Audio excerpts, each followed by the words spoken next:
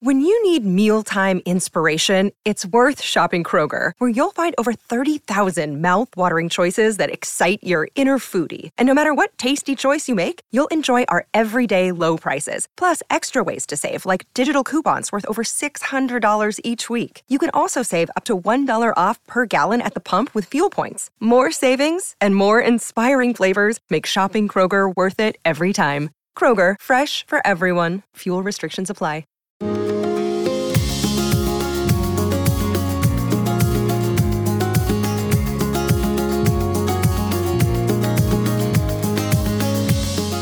You are listening to the Thoughts from a Page podcast, which is a member of the Evergreen Podcasts Network. My name is Cindy Burnett, and I love to talk about books with anyone and everyone.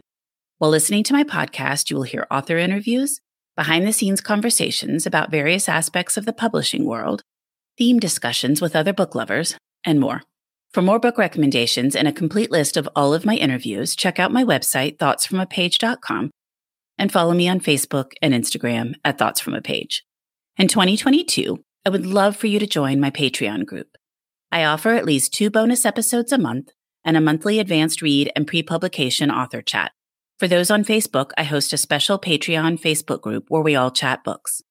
Thanks so much to those who already participate, and I hope you will consider joining us. Today I am chatting with Barbara Mujica about Miss Del Rio. Barbara is the best-selling author of numerous novels, including Frida, which was translated into 17 languages. She is also an award-winning short story writer, an essayist, whose work has been published in the New York Times, the Washington Post, and the Miami Herald, among others. A professor emerita of Spanish at Georgetown University, she grew up in Los Angeles and lives in Bethesda, Maryland. I hope you enjoy our conversation.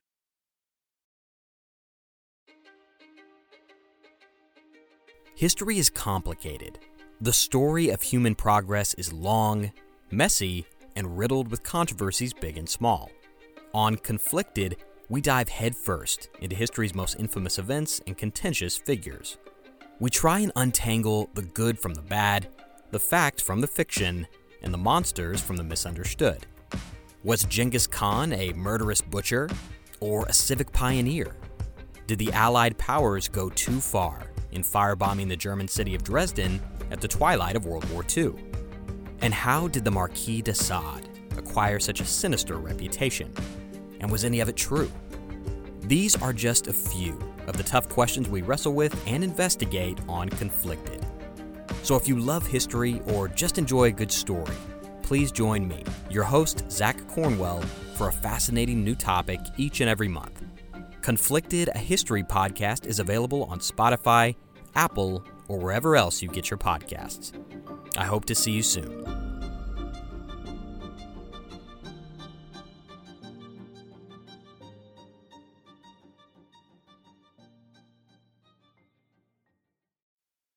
Welcome, Barbara. How are you today? I am fine. I am so glad you're here. I loved Miss Del Rio, and I cannot wait to talk about it.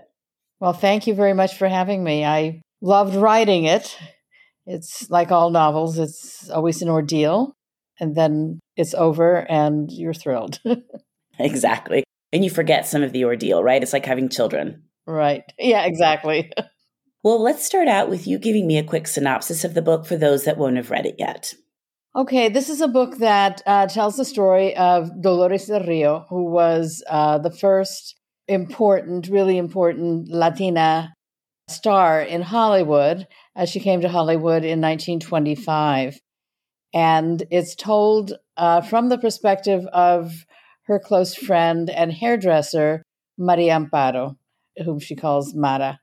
Dolores del Rio, her friends called her Lola, came to Hollywood. She was actually married. She was born in Mexico. She married Jaime del Rio when she was 16 years old.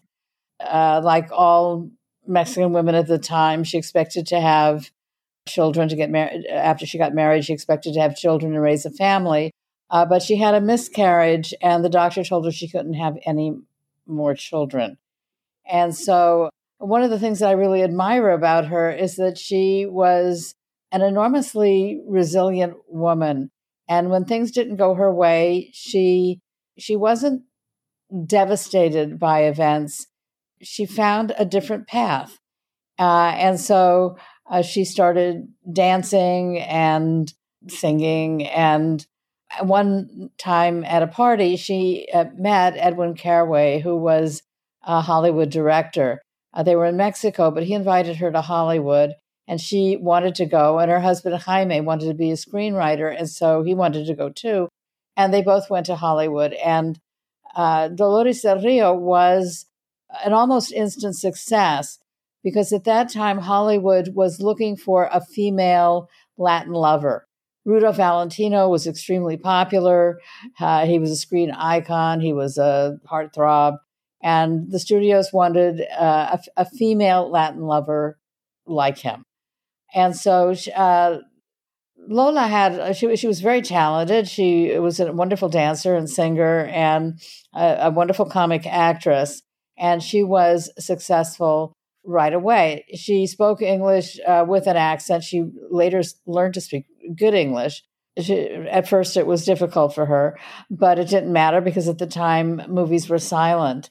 And so she was successful, but Jaime, as a screenwriter, was not successful, and that put a damper on her marriage. It was a lot of pressure on Jaime. He got tired of being Mr. Dolores del Rio, and eventually they got a divorce.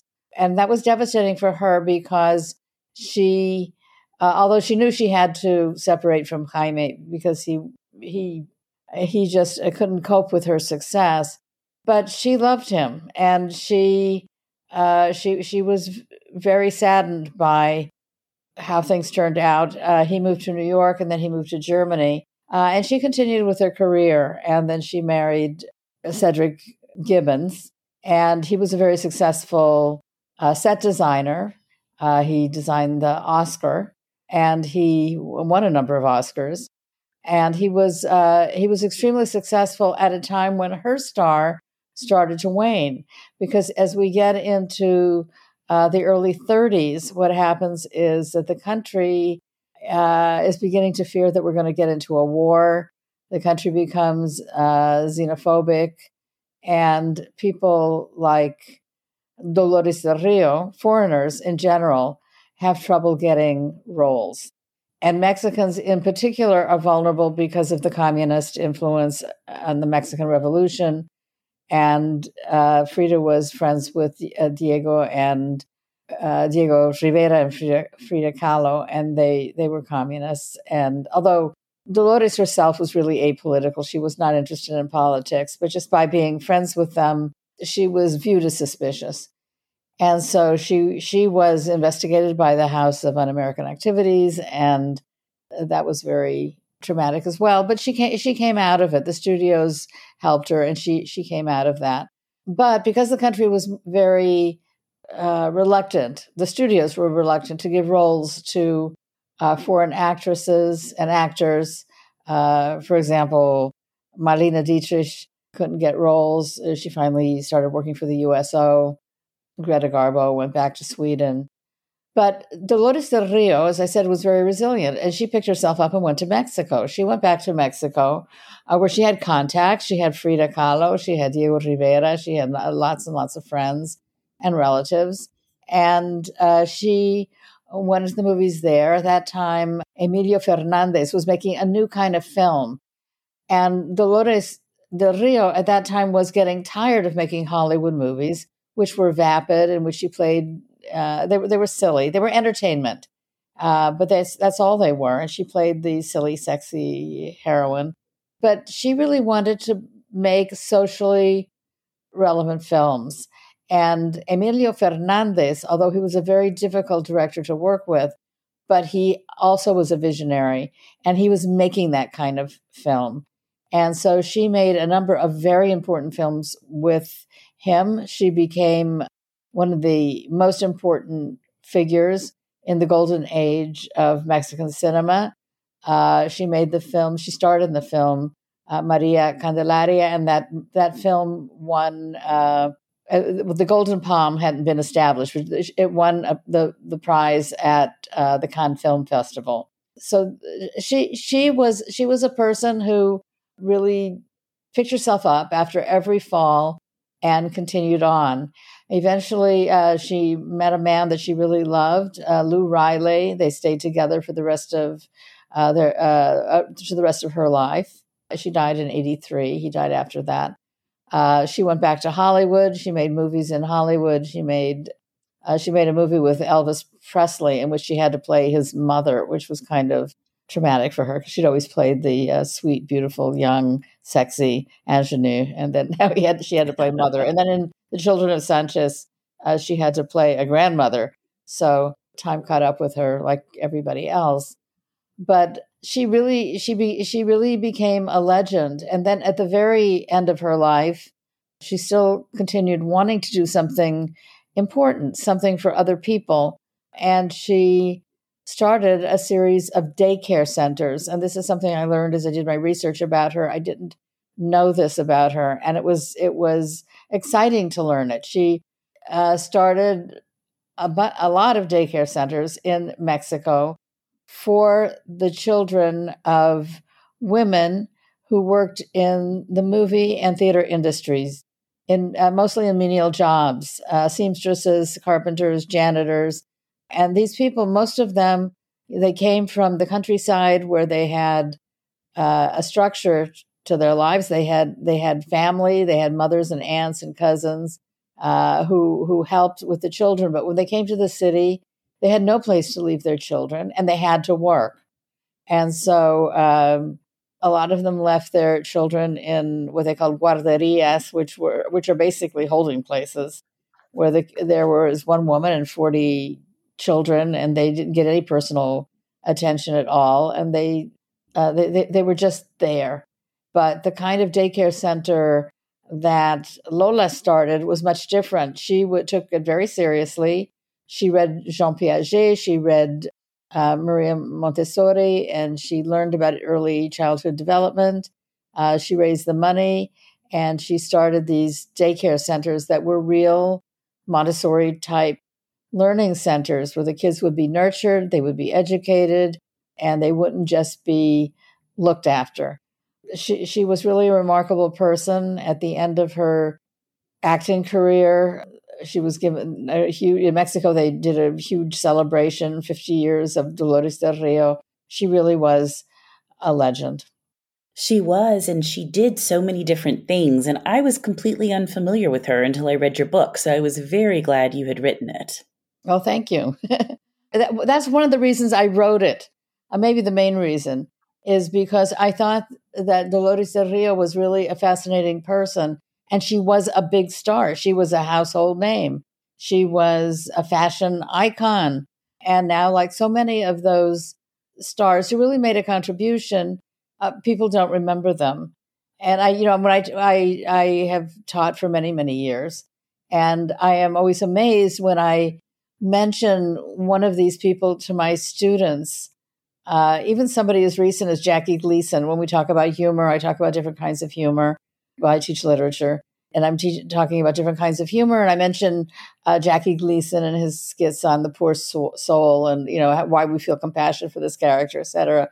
The students have no idea who he is. They have it. It was way before their time. I remember Jackie Gleason from when I was a kid, but even when I talk about the Vietnam War, these kids don't know anything about it. The students today, they were born in the year 2000, so they have no memory of any of these things. So I wanted to bring Dolores del Rio to the attention of the public because I think that she was very special. Well, I'm guessing that ended up being a much larger project than you envisioned initially, because as I was reading, I just felt like I learned so much Mexican history from when she was born there and everything that was happening, and then kind of sent her on her way from Mexico. I love the golden era of Hollywood, so I've actually read a ton about that, but I was not aware of her, nor some of the different things that you referenced when they were switching from silent films to talkies, like the thing that I think they did on the radio maybe where 8 or 10 of them got together. Like, I was completely unfamiliar with that event, and I would love for you to talk a little bit about it because I found it fascinating. But then on to Mexican cinema. So, I mean, there was just so much. I bet it was quite the ordeal to get this book written. Well, it was an ordeal in that, doing constant reading. And I think the ordeal is not writing the book as much as writing the book in the midst of doing 1,000 other things. Yeah, that's true. all of us are working, we're teaching, I'm writing scholarly articles and scholarly books and a bunch of other things. And I have children and grandchildren and 3 dogs, and and just getting it done in the midst of all of that is always a challenge. But it was tremendously satisfying to write. The Mexican history I have taught for years and years at Georgetown, and I teach a course. I taught a course on Mexican history and culture, and I taught a course on Frida Kahlo and the art of the Mexican Revolution. So naturally, in all of that research, Dolores del Rio came up. And then when I wrote my novel, Frida, Dolores del Rio also came up, and she's a minor character in that novel. She was associated with both Frida and Diego romantically. So that part was not new. It was very interesting. I'm from Los Angeles. It was the first time I wrote a book that takes place almost entirely in Los Angeles. And it was really fun to read about old Los Angeles and these places that I know, but they were farmland, back in the 20s, and then how the studios were built up, and how how Hollywood was built. This Hollywood was a I did a lot of reading about it. I had a lot of it in the book that I had to take out because it was just too much. But Hollywood was really a residential zone, a very luxurious residential zone. One of the first to have trash pickup and that kind of thing, things that we take for granted. And it had large houses with tennis courts and swimming pools and all this kind of thing. And then of course they put up this big sign, Hollywoodland, in Hollywood, but that was farmland before, and it was settled a lot by German farmers, who were coming to looking for a new place to settle, and they built up this area. It's actually quite interesting, yeah. And then the formation of you mentioned the Dodge Hour, the radio program. The United Artists. People don't realize sometimes that United Artists is such an old institution, but all of these actors decided that they had been working for studios. The studios were making all of the money, and the studios were calling all the shots. And so they wanted to form their own organization and make their own films. And so they formed United Artists. But none of them was actually an entrepreneur, and none of them actually knew how to make a go of it until later, when they started getting people in who were really businessmen and could do it. So it was Mary Pickford who organized this, and then she couldn't attend because her mother, I think her mother had died. But all of these actors got together.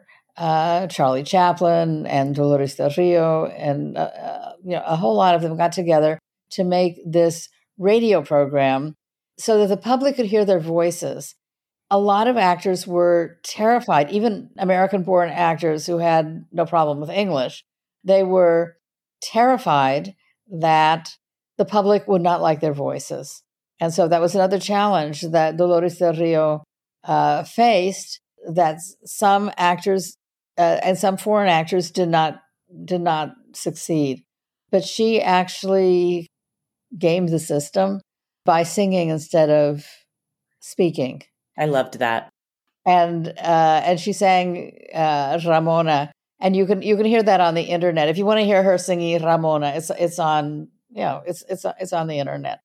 And I've listened to it, I think 5,000 times, and it's very lovely. And the audience, there are all kinds of problems. The audience reacted negatively, but on the most people reacted very negatively to this program because it was too well. The connection was bad. Some people couldn't hear it. There were storms in the Midwest. Some actors gave speeches or they recited monologues from Shakespeare, and the general public wasn't interested, and they found that horrible. But most people loved the song Ramona, and it became a bestseller. People bought it for their, they had photographs. And so not only was the film a success, but the recording was a success. I've always been completely fascinated with this transformation from silent film to the talkies, because I think it must have been, hindsight's 2020. So for us, we're like, how could you not think this was going to be successful? And, that would be the next step. But there was a lot of pushback initially. Some people thought it would go forward. Some people thought things would stay silent. So, and then, that transformation. And as you said, obviously it was difficult for foreign born people, but it was really difficult for some people that were born here as well, whose voices really weren't, I don't know what the right word is, right for that type of thing, where they could be fine when they were silent, but as soon as they started speaking, it didn't work so well. And I just loved all of that you talked about, because you definitely included some things I'd never heard of before. Well, Charlie Chaplin was an interesting example, because we think of Charlie Chaplin as such a versatile, in control kind of actor, but he was terrified and he stuttered horribly during this program. And he refused to make talking movies for years afterwards. And it wasn't until he finally made The Great Dictator. And that was a success. And that really launched his, a new time in his career. But even that is that's mime. Right. And that's what he was really great at, was mime. This Dodge Brothers program was really hell for him. He was terrified. He did a horrible job, and people hated it. So his career could have been over, but some of these people were very ingenious. They were resilient, and they were creative. They found new ways to move ahead, and he did. And they understood, and Lola does this some of the time too, that sometimes you have to lay low for a little bit and then pop back up. So sometimes if things aren't going quite the way you need them to, give it a little bit and then show back up and keep going. And I think she was the master of doing that. Oh, she was. They called her La Gata, like her mother. They called her mother La Gata also, the cat, because they always landed on their feet. These were women who knew how to make it work.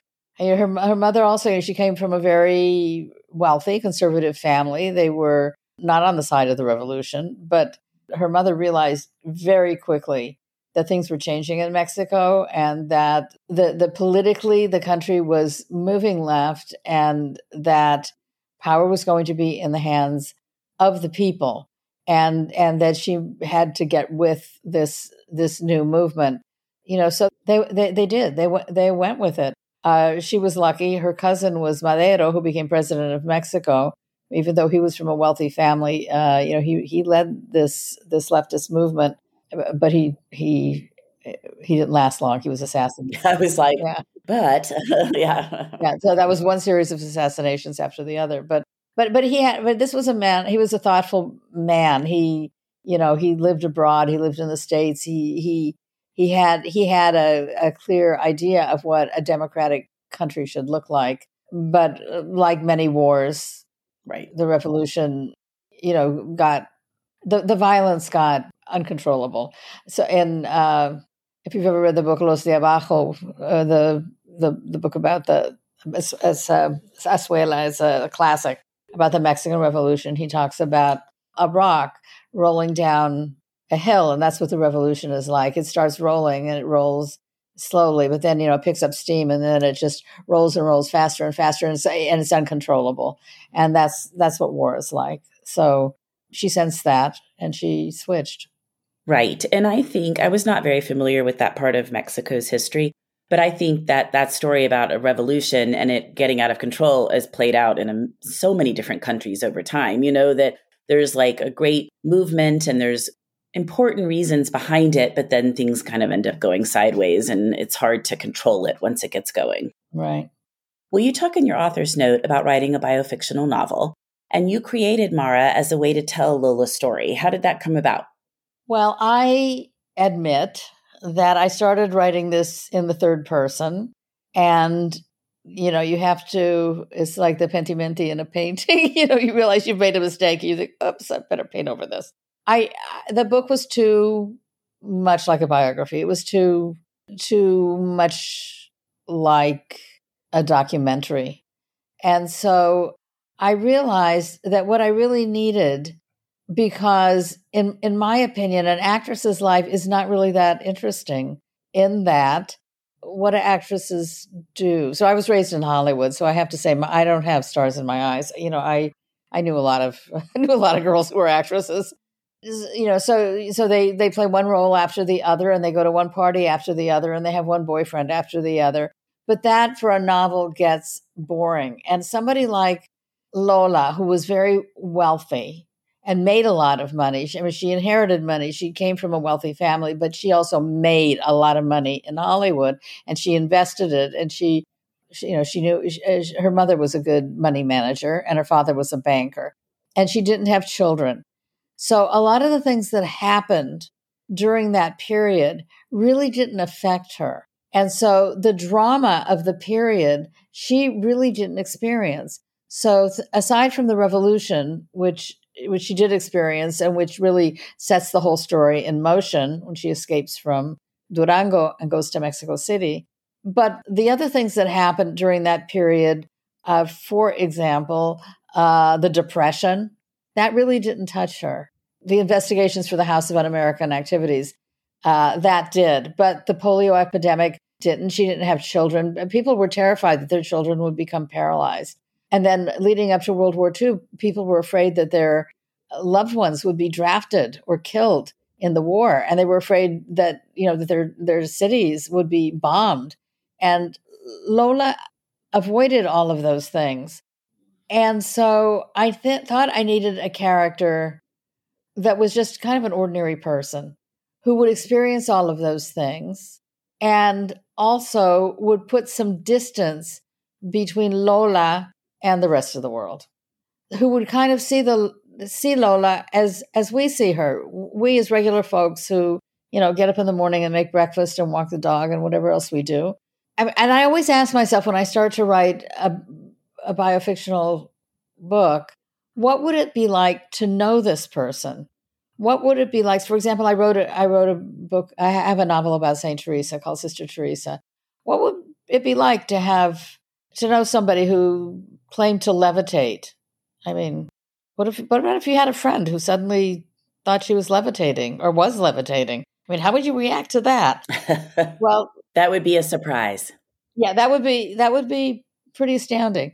And what would it be like to have a friend who was a movie star, who was always going to, who's always going to parties, who was always going to openings, whose picture was always in the paper, who had to look perfect all the time, who went from one handsome man, maybe not in reality, maybe just in the movie mags, but she was always paired with these handsome men. What would it be like to know a person like that when your life isn't like that? You have kids and you have to put a meal on the table, and you have a husband who's lost his job during the Depression and then is drafted.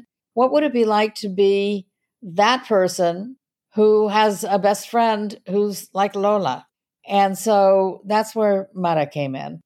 Mara is very much a regular person. Mara is a hairdresser. My mother was a hairdresser. Mara lives in a world that I know very well, that I lived in myself. And she has to worry about, losing her job. She has to worry about clothing and feeding her kids. She has to worry about her husband. They're terrified, just as we're terrified of COVID, she's terrified of polio. There were pictures in the paper all the time of children who were paralyzed by polio, and it was terrifying. It was a terrifying time. And then the war starts. And so I think that what this character does is tie the reader to reality, tie Lola to the social reality that exists while she's going to parties, at the Hearst Mansion and all these other and all these other places. Hanging out with Orson Welles. Yeah, hanging out with Orson Welles and and doing all these exciting things that are stressful, and that she's under a lot of stress. Orson Welles was a horrible person to live with, and then when she goes to Mexico, Fernandez is a horrible person to work with. But we all have to work with difficult people sometimes. But the real social realities of the Depression and the war and the pandemic. Those are things that she didn't have to deal with, but everybody else had to deal with. And so this keeps the novel, I think, anchored in a reality that the reader can identify with. That's so interesting. And I hadn't thought about it that way. I thought of it from the perspective of making her more personable because you're introducing her through a friend's eyes or through someone, she knows well. So it's a little bit easier to document what she was like as a person. But I hadn't thought about kind of the day-to-day stuff and all of the history that was happening. Well, I mean, another really important part of it is to give her some dimension, to give some dimension to the character. So you're seeing her, from somebody else's eyes. When you write biographical fiction, the writer is aware, should be aware, and I think in most cases is aware that she cannot get into the skin of the person she's writing about. She is not that person, right? She personally did not live those experiences. It's hard enough, I think, to understand what's going on in your own life. But when you're trying to understand what's going on in somebody else's life, you're bound to misinterpret. And so I think it's important to recognize that subjectivity and build it into the narrative in some way. And so the way I did it was through Mara. I'm not saying this is what happened to Lola or this is what Lola thought. It's always what Mara thinks Lola thinks or sees or how she interprets what Lola does. It adds that subjectivity that I think is important for this kind of a novel. I agree completely. And I think that the reader appreciates that. Well, I always love talking about titles and covers because I think there's a lot more that goes into them than people sometimes realize. Did you start out with Miss Del Rio as the title, or was that something that came about as you were working? And tell me about the cover. Okay, so I have to say, honestly, that the title is not mine. I gave the title I had given the book is Forever Lola. I gave the book the name Forever Lola because at the end of the book, after the 50 years of her career, when she's given a big party, Mara is looking at her and she says, she's forever beautiful, forever effervescent, forever Lola. And so I thought that was a good name for the title. But the publisher thought that it was important to have her real name in the title so that people would know what the book was about. So they suggested Miss Del Rio, and we went back and forth, and we all suggested different names. But Miss Del Rio seemed to be the name that worked the best. So that's how we came up with the title. The cover was designed by HarperCollins artist, a HarperCollins artist.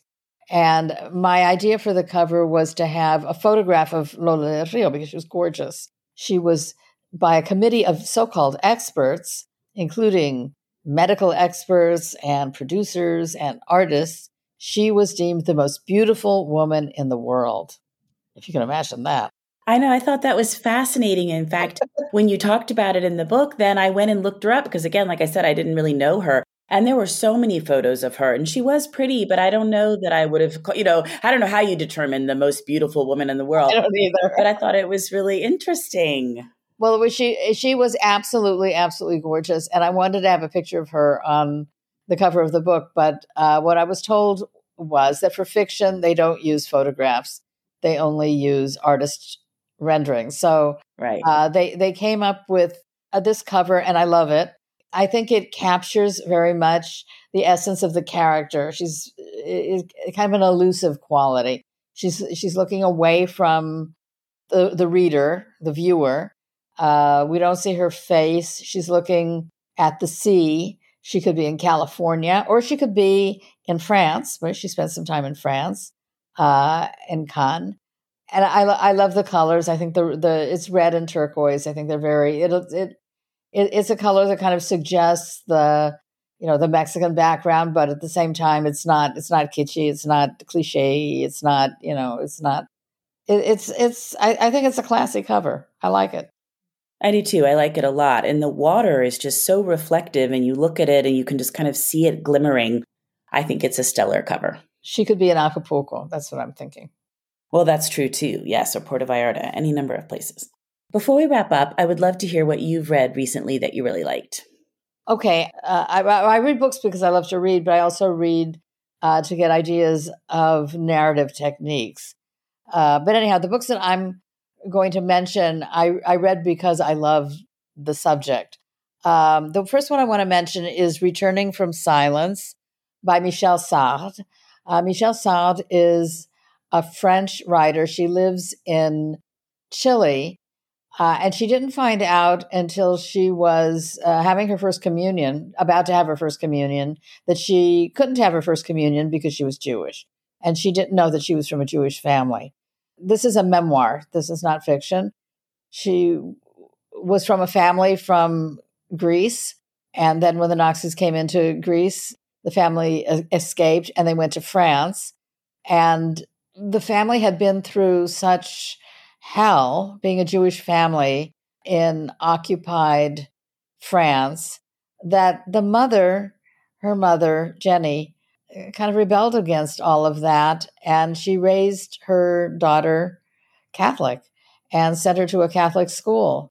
But then the time came for Michelle to be baptized. And the mother was terrified that the relatives across the street would see her walk down the street in her white communion dress.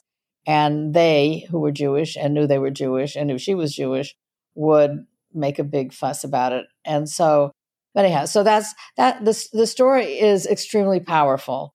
It's about a woman coming to terms with her past, with her family, with her mother's decision, and the story, the depiction of the Nazi occupation is absolutely chilling. It's an extremely powerful book.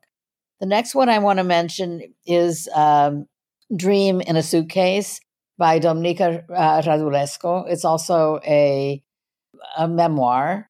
Radulescu is Romanian, and because of the violence in Romania and the Russian, well, at the time of the Soviet intervention, she dreamed of getting out, and she finally did get out and came to the United States.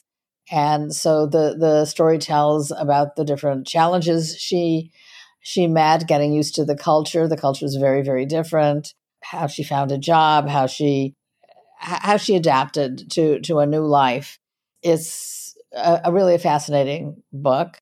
The next one I want to mention is a poetry book. It's called Beyond the Time of Words by Marjorie Agosin.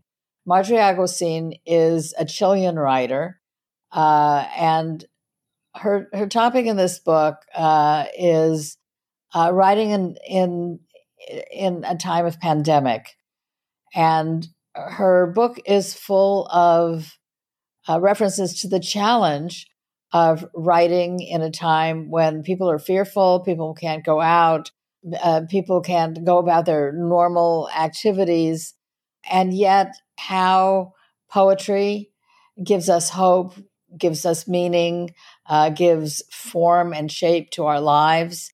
It's truly an inspiring book. The last book I want to mention is a novel by Maria Amparo Escandon called L.A. Weather, which is it's a very funny and a very beautiful novel about Los Angeles. I don't often like to read about Los Angeles because I'm from there, and and sometimes Los Angeles is glorified in a way that to me seems very false. But this book is really about the real Los Angeles as I remember it, right? It's a book about a Mexican-American family.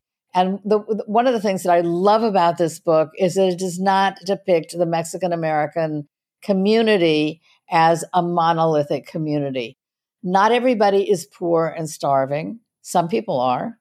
But there are also people who are middle class. Some of the people are wealthy. Some of the people are very well educated. Some of the people are farm workers and not educated at all.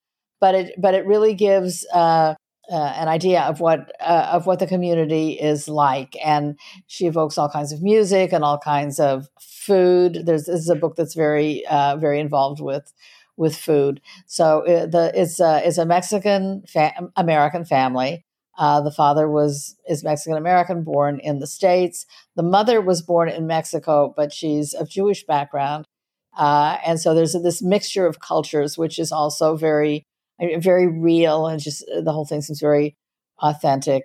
And as it turns out, the father is obsessed with the weather, and he watches the weather report all the time to the point that he seems to be neglecting everything else.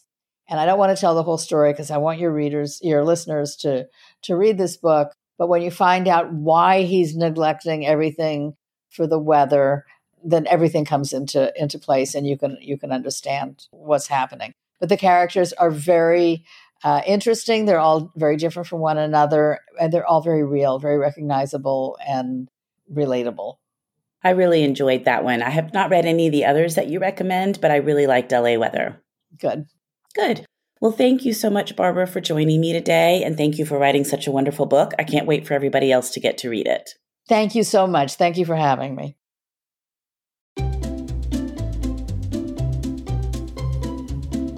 Hello, and welcome to Novel Conversations, a podcast about the world's greatest stories. I'm your host, Frank Lavallo, and for each episode of Novel Conversations, I talk to two readers about one book. And together, we summarize the story for you. We introduce you to the characters, we tell you what happens to them, and we read from the book along the way. So if you love hearing a good story, you're in the right place. Our 9th season is coming this fall. Tune in to hear from some of the all-time great authors, Charles Dickens, Jules Verne, F. Scott Fitzgerald, and more. Subscribe to Novel Conversations wherever you listen to podcasts.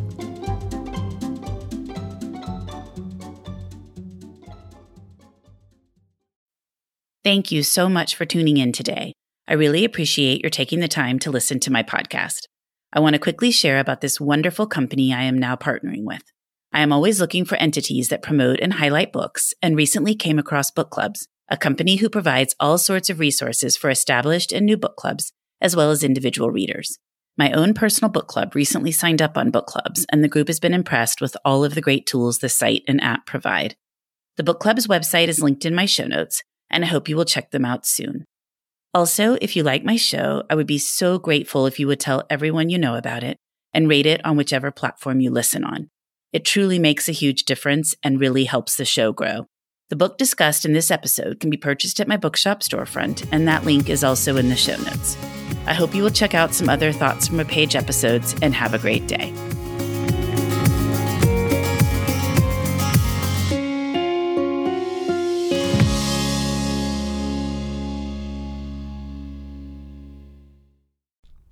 You know, a lot can happen in 7 minutes, and luckily, that's how long it takes me to tell a story.